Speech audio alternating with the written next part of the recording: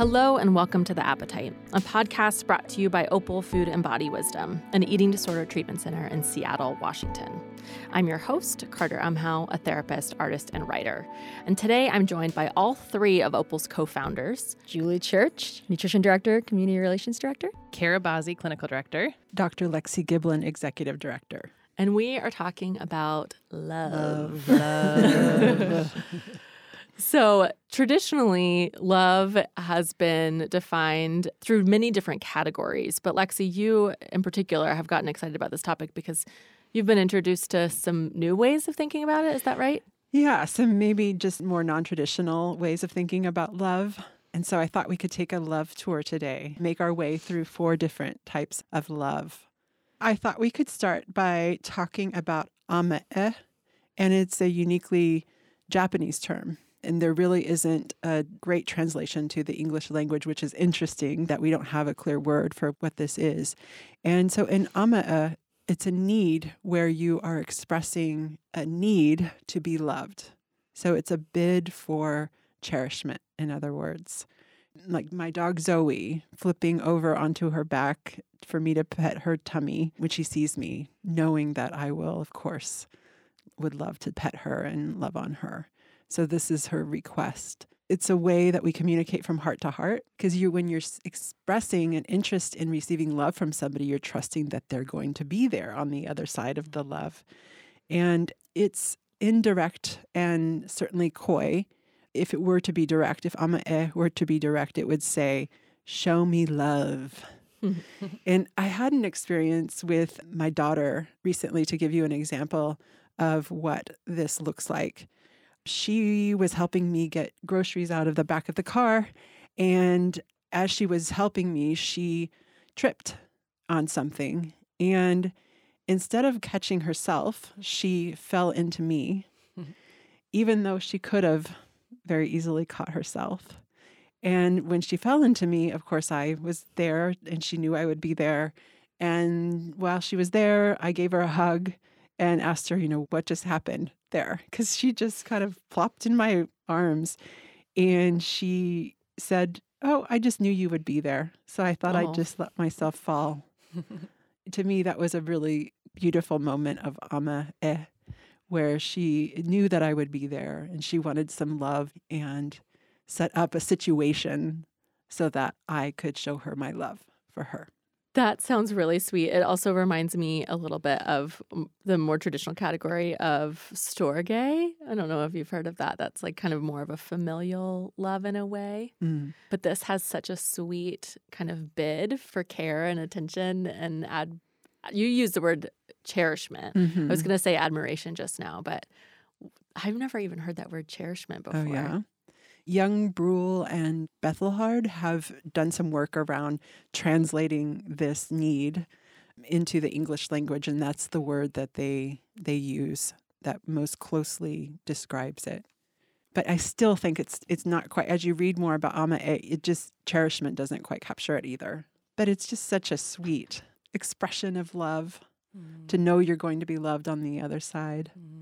Do you all have examples of that in your life? The one that came to my mind is, especially in hearing the word coy too, I was thinking of my youngest daughter, and we have kind of a joke in our family. We call it her baggy face. Like looks like she's begging, but she puts out her lower lip and gets her eyes real big, and she has these big, beautiful blue eyes. And so we basically kind of respond by giving her whatever she wants when she gives us that face. She knows she's going to expect a warm response, and she gets a warm response. And it doesn't feel like she uses it for manipulation. It's more of just a joyful exchange between her and me, or her and my husband. So I don't know if that does fit, but that's beautiful. And that's what comes. I love that example. I mean, it's manipulative in one way, but in another way, it's absolutely, both of you are in on the amae, which is exactly what amae is both parties are in on it. Right. And when I say she gets what she wants, I don't mean like something else. She gets attention. She gets an expression of our own love back towards her. Adoration. I was thinking how that intersects with storge is that it's not based on any kind of personal qualities. It's not dependent, right? Like that love is just given out of familiarity. There's an established relationship. Right. And that's the person knows that there's love on the other side. Right. So they can make a bid for it and pretty much guarantee that they'll get some love back. Yeah. So I'm curious if this plays out in different kinds of relationships. Is this one that you would say is like mostly with like parents and kids, or? I know that's what I was was wondering trying to too. I stretch was thinking, would this express itself outside of parental? Animals is a good example of pets. But I wonder if this would also be seen. I mean, if it's familiarity, I wonder if this would be seen between partners, or if I think it's all over the place. Yeah, in relationships, in close relationships, because I can think of romantic partners and how they do this as well. When I was in a relationship, I used to say things like, "Oh, you know you love me." A sort of playful bid. Yeah. And I knew if I said that, I would get love in return, even though it was in the middle of maybe a tense moment. It was a way of bringing tension. I think that's an example that I can come up with in my own life. And what's the next category? Well, let's go on to irrationally crazy love.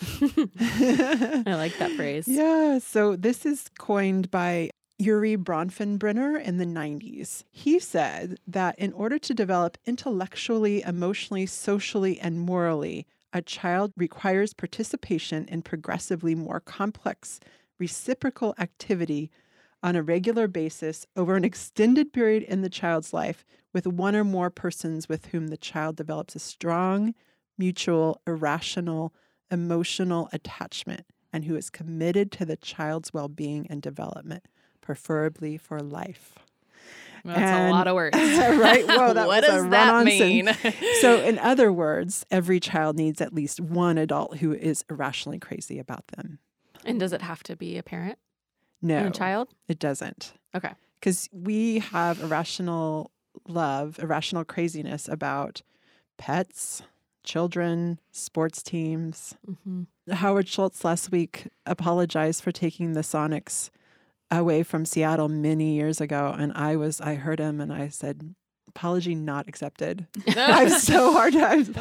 I am hurt for life about that. The Sonics leaving. It's just this irrational craziness, even though it's just a sports team and but they run deep. They run deep. Can you guys think of any examples? Yeah, I mean, I suppose I probably have that within my parenting relationship with my kids. Yeah. It How just old are feels your kids? really, they're 10, 7, and 4 boys, and they stretch me constantly. Yeah, I still want to be around them. I still want to make memories with them. I still want to give them everything I have and all my time and my heart. But it does not feel rewarding at this season for me at all. Even, I guess, on the way here to the studio, I dropped my children off at 3 different places. And I was like, oh, wait, I want to be with you. Little 4-year-old Wally, who's driving me berserkos all weekend. Yes. Sounds like a perfect example, Julie. Yeah. And we're a day and a half into snow days in addition to our weekend. Yeah, it's a great example. Despite all of their antics, you're loving them. Usually if people are provoking us or doing things that we don't want them to do, we back off. But here's a good example. You don't want to back off. You want to be with them as much as you possibly can. I think that is such a great example for this category. Yeah. Hoping. I mean, that love will be felt, right? They will have that. Oh, they will. Right? Yeah. Your love is felt by them. Is there anything that you could do? A pure, perfect love, everybody. Yeah. It's This is irrationally parenting. crazy. Parenting not at its finest is what's happening in my household right now. It sounds like parenting at its finest. Maybe if we're talking about this irrational stuff. Is there anything that they could do to lose Right. your love? No. Right? Nothing. No. Right. It seems like they're really trying, actually. So this topic and this category of love reminds me of something from RODBT. Isn't there something about how you just need like one close person? Yeah, right. one of the tenets of psychological health is to have social connectedness with at least one person who would self-sacrifice on your behalf without expecting anything in return. So yeah, I think we're talking about irrational craziness there. Mm-hmm. So what happens without that? Is that too cynical of me to ask? Because if you don't have someone who yeah, is irrationally because crazy some about parents you, aren't irrationally crazy about their kids. I would just say that you'd be at risk for mental health Mm-hmm. struggles, more at risk for mental health struggles if you don't have one person who's irrationally crazy about you. Not necessarily that you would have mental health problems, but you're more likely to. I just think of like high-risk behavior. Like maybe that's linked to mental health, but that's like when I think of if somebody's not loved, then they're trying in some places or arenas of life to get attention or get attachment or whatever it might be. Oh, absolutely. Right. Absolutely. Yeah, I heard something once. I was, it was from some sort of continuing education class or something that I was studying, and we're talking about how we don't just need a healthy attachment, we need a joyful attachment in order for us to actually feel safe in the world. That there has to be that sort of similar, oh, I'm so excited to see you, rather than just, oh, yeah, I can rely on you. It has to have some of that joyful playfulness in it as well. That I think speaks to the irrational craziness. And that would make us feel safe, secure. Do you think the irrational craziness would also be synonymous with storge? I think so. I mean, Seems like it would be in that category too. I would think that it would be in that category. Definitely not an expert on storge, but I do think that the cool thing about this irrational craziness is that it has sort of a particular feeling attached to it, whereas storge doesn't go as far as to describe the like excitement of it all and the nutso feeling that you would have in loving someone. It would just be that actual familial attachment. Mm-hmm. So that the love that you would have for your brother, the love that you'd have for your uncle because they're your uncle, not necessarily because you're just diehard crazy about them. Yeah, like both irrational crazy and amae make me think of like a secure attachment that storge would provide. And then here's different expressions of this secure attachment. I like that. Different energy levels. It even could be something that you bring into different kinds of love.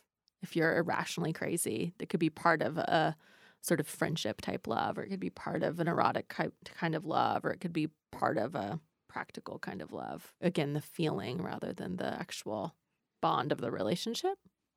So what's the next one, Lexi? Well, let's talk about radically open kindness, since we were just talking about psychological health. So it's related to what we just spoke about, which is where we think about kindness being different from niceness or compassion. And in kindness, from an RO perspective, it's telling a good friend a painful truth or helping someone without ever expecting anything in return. So it's not necessarily telling somebody what they want to hear. It's telling the person what maybe they need to hear. And it's less about making the other person feel better necessarily. It's more of a growth-oriented love where you're willing to say hard things to the person. You're willing to give the gift of truth. And you're doing so because you love them. You care about them. You want the best for them. And therefore, your kindness is born out of that care and love. But it's more like a tough love. And it differs from compassion because compassion is a response to suffering. And you can give kindness whether or not a person is suffering. So it's not necessarily a reaction to a state. It's given regardless of what the person might be experiencing. When you're describing that, I think of moments where that happens at Opal, between clients especially, and some of the conversation actually that's happened recently there of folks feeling resistance towards some of that if they haven't been asking for it, asking to be challenged or asking to be called up, that it's being offered without the invitation being given. I don't know. What do you think about that, Lexi? It's interesting. Like a formal invitation? Right. If somebody is giving the gift of truth without being asked by the recipient to be given the gift of truth. Like there's just been some tricky dynamics that have been at play exactly with that particular dynamic recently. Yeah, I mean, I think you would need a really strong foundation to your relationship if you're going to give gift of truth. And I would be kind to you and give you gift of truth, but I haven't asked you if that's okay. I guess I kind of just to know that you would be okay with that. But that's because we have a relationship, an existing relationship. We're not wanting to just hear what the other person wants to hear, right? It's more about calling the person up and growing, and I wouldn't want to not know something that you were feeling about me or thinking about me. I wouldn't want you to hold that from me. I don't feel like that would be kind in my close relationships if people weren't telling me something.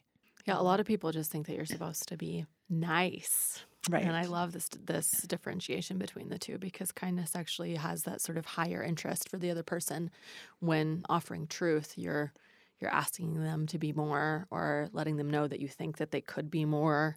You are offering them growth rather than just niceties and platitudes and keeping things surface. Don't you think there's a lot of people that do live life without that, though? Definitely. Yeah, sure. Great. I For think sure. so. Yeah. Yes, I think that a lot of people live life like that because it's really risky both to get feedback and to give feedback. Yeah. I think that's one of the unique things I see at Opal, though, that people having that happen in their life for the first time. It's disorienting at times, and then I think some people catch on to it and want to be in hot seat and Facing Fears group when people just give them that kind of feedback. But oh, yeah, we should say what hot seat is. Hot seat is the activity in the group that you lead, Lexi, Yeah. where one person is on the spot and then everyone gives them feedback. would you say that's RO kindness? For sure. And Right? we always introduce the topic of hot seat through the lens of RO kindness, so that everyone's coming into that hot seat space with kindness. So any comments that are being made are in the interest of the person's growth. If there are comments that are not in the interest of the person's growth, then they're not to be made. If there's meanness or spite or schadenfreude or anything like that in the mix, it's not allowed. Well, I would imagine that delivery is a really important part of giving that type of feedback. Right. Right, how someone would share that, because it can elicit conflict and more disruption in a relationship if it's poorly, I would say, delivered poorly. It would be so hard to give real truth to another person if you don't have a relationship established. You know, Right. it wouldn't work very well if I was just out of nowhere to give Right. feedback to a stranger. So it's all within the context of that relationship and all the building of the connection before and after, and the following up Right. afterwards, and the checking as in the on how it was landed. Yeah, the listener, like there has to be trust that the motivation behind it is out of care. It's interesting because this category of love and kindness seems like an action that you take within a loving relationship or a relationship that has some sort of love and care, whereas the other categories we've talked about so far, again, feel more of like maybe more of an attitude.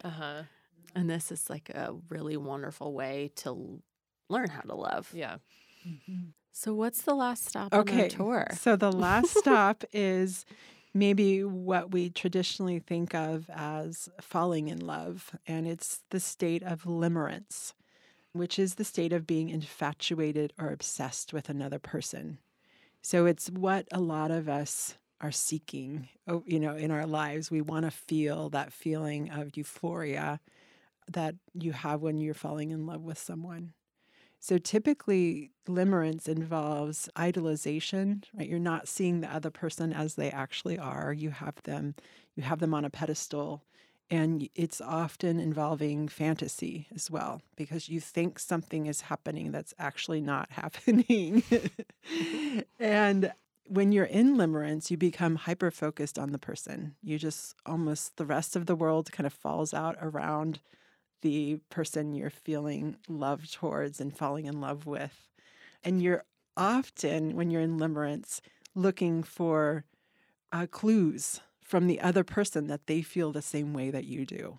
So it's this, what do you think this text meant, right? asking your friend, how do you read this? And it's very just overwhelmingly focused on this feeling in this person, almost to the point where it can be annoying to be around if you're not in love, if you're not falling in love yourself.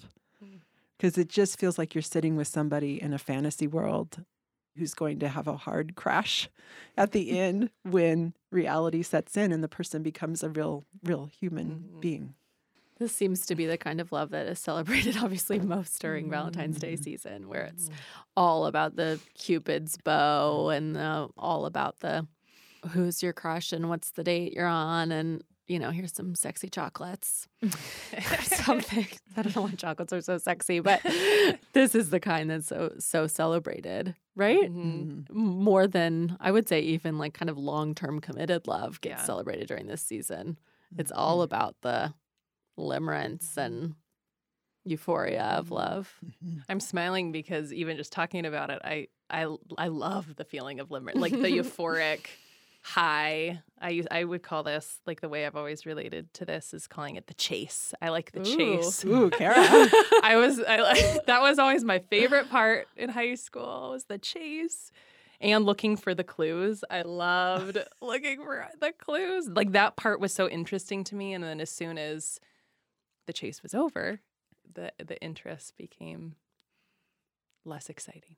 So I think of the state again, that kind of high, or the heart racing and the adrenaline that comes with limerence. You don't. I like adrenaline, so that I liked seeking it, whether it was in that way or doing some roller coaster or skydiving. Yet you don't need as much sleep when you're in love. Sometimes your hunger signals are dampened as well when you're in limerence. I'm like giggling over here because I'm so in my parenting world. And it seriously is what I see in my 7-year-old about video games. Like, it is hysterical how much he is just so obsessed with it, and how that's blocking. Like, I don't see any affection or love towards me because all he cares about is the video game and having time with the video game.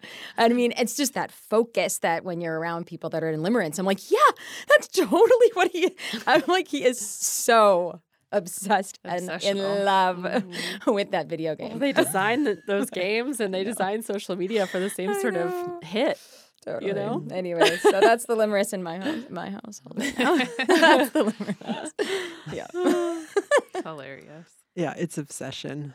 And fantasy. I mean, I think the fantasy part also stands out. Of there's something nice that fantasy brings us, because we can be creative and make up stories in our head and create fantasies that aren't going to ever happen in reality. It's pleasurable. It's pleasure. Yeah. So with this being the love that's often, I would say, maybe celebrated or revered, idealized certainly the most, what do you think is lost if this is the one that we think of most when we hear the word love or being in love?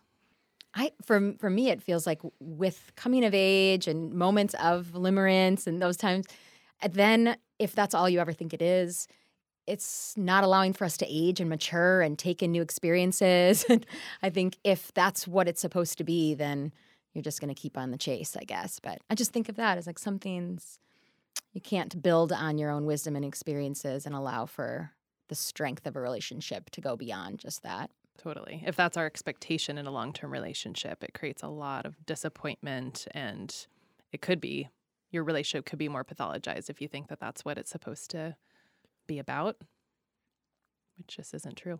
There's so much in the way that youth is put on the pedestal, and then with that is love and sexuality and all of this with the youth. I don't know. And I just think there's something with that that's missed.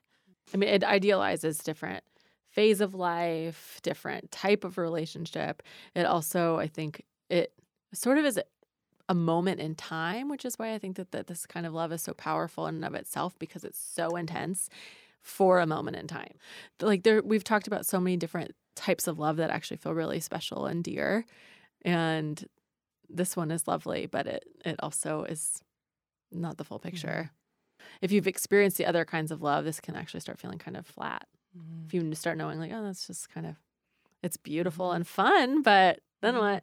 The bubble gets burst. All of them are important. I also actually was just thinking, as you're saying that, like, I was thinking of Esther Perel, who's a sex therapist, and even she talks about a lot about infidelity and how I think one of the things she's trying to do is how do you bring some limerence into a long-term relationship? That's also exciting, too, to see how all these types of love are really valuable. I mean, if we're talking about a partnership, and how do you bring in some of that limerence when there's no longer like an actual fantasy of the relationship, but how do you kind of create that? How do you get creative within a long-term relationship? So I think that's interesting to see her work through that lens. Yeah. And that speaks to just how important it is within, like you said, a romantic relationship to be able to sort of create and value all these different kinds of love. But I think it also then goes back to the way that limerence itself and romantic love is so valued in our culture, that I think that once people have that, they sometimes can start devaluing the other kinds of love in a way that is really unhelpful, or limiting at least to the different parts of self that actually could receive a lot of satisfaction from familial love, friendship, from all different kinds of experiences that aren't within that romantic relationship that maybe was idealized. Yeah, and I think of when you come out of limerence, because you can be in limerence for months. It's not necessarily a short state. I guess that is short, but when you come out of limerence and you realize that the person you're with is actually has faults, and the love that you have is not euphoric anymore, it can be quite a hit, quite a disappointment, sadness, and people may misinterpret the coming out of that as a sign that the relationship is no longer solid and a good one to stay in. So there may be some misinterpretation when moving out of limerence, what it means. The other thing, I guess, just to name, because I relate to it, is, and we didn't talk about self-love, but knowing that that's one of the categories, I think self-love relates to a lot of these four loves that Lexi's teaching us on. It affects the way all of these get played out with where we are with our own self and our own love towards ourself. I know it certainly has for me, especially in the course of my long-term relationship with my husband. Are you irrationally crazy about yourself? Great question. But I feel like I've grown so much in self-love. It has changed how I can see myself loving David and my kids and all of that. I see the quality of my love changing the more that I've loved myself. So I don't know where it totally fits in these four categories, but it certainly has shifted things. To be irrationally crazy about yourself, that would mean showing up for yourself, caring for yourself every day, despite all the things that you do, all the mistakes that you make, and all the problems that you cause, but still caring for yourself. Yeah. So in a sense, I wonder if we are, when we're tending to ourselves well, we are irrationally crazy towards ourselves.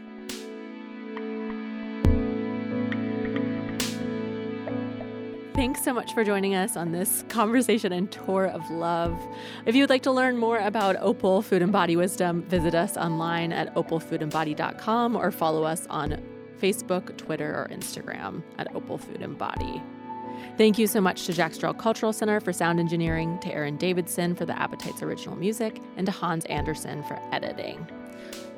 Join us next time. Thanks.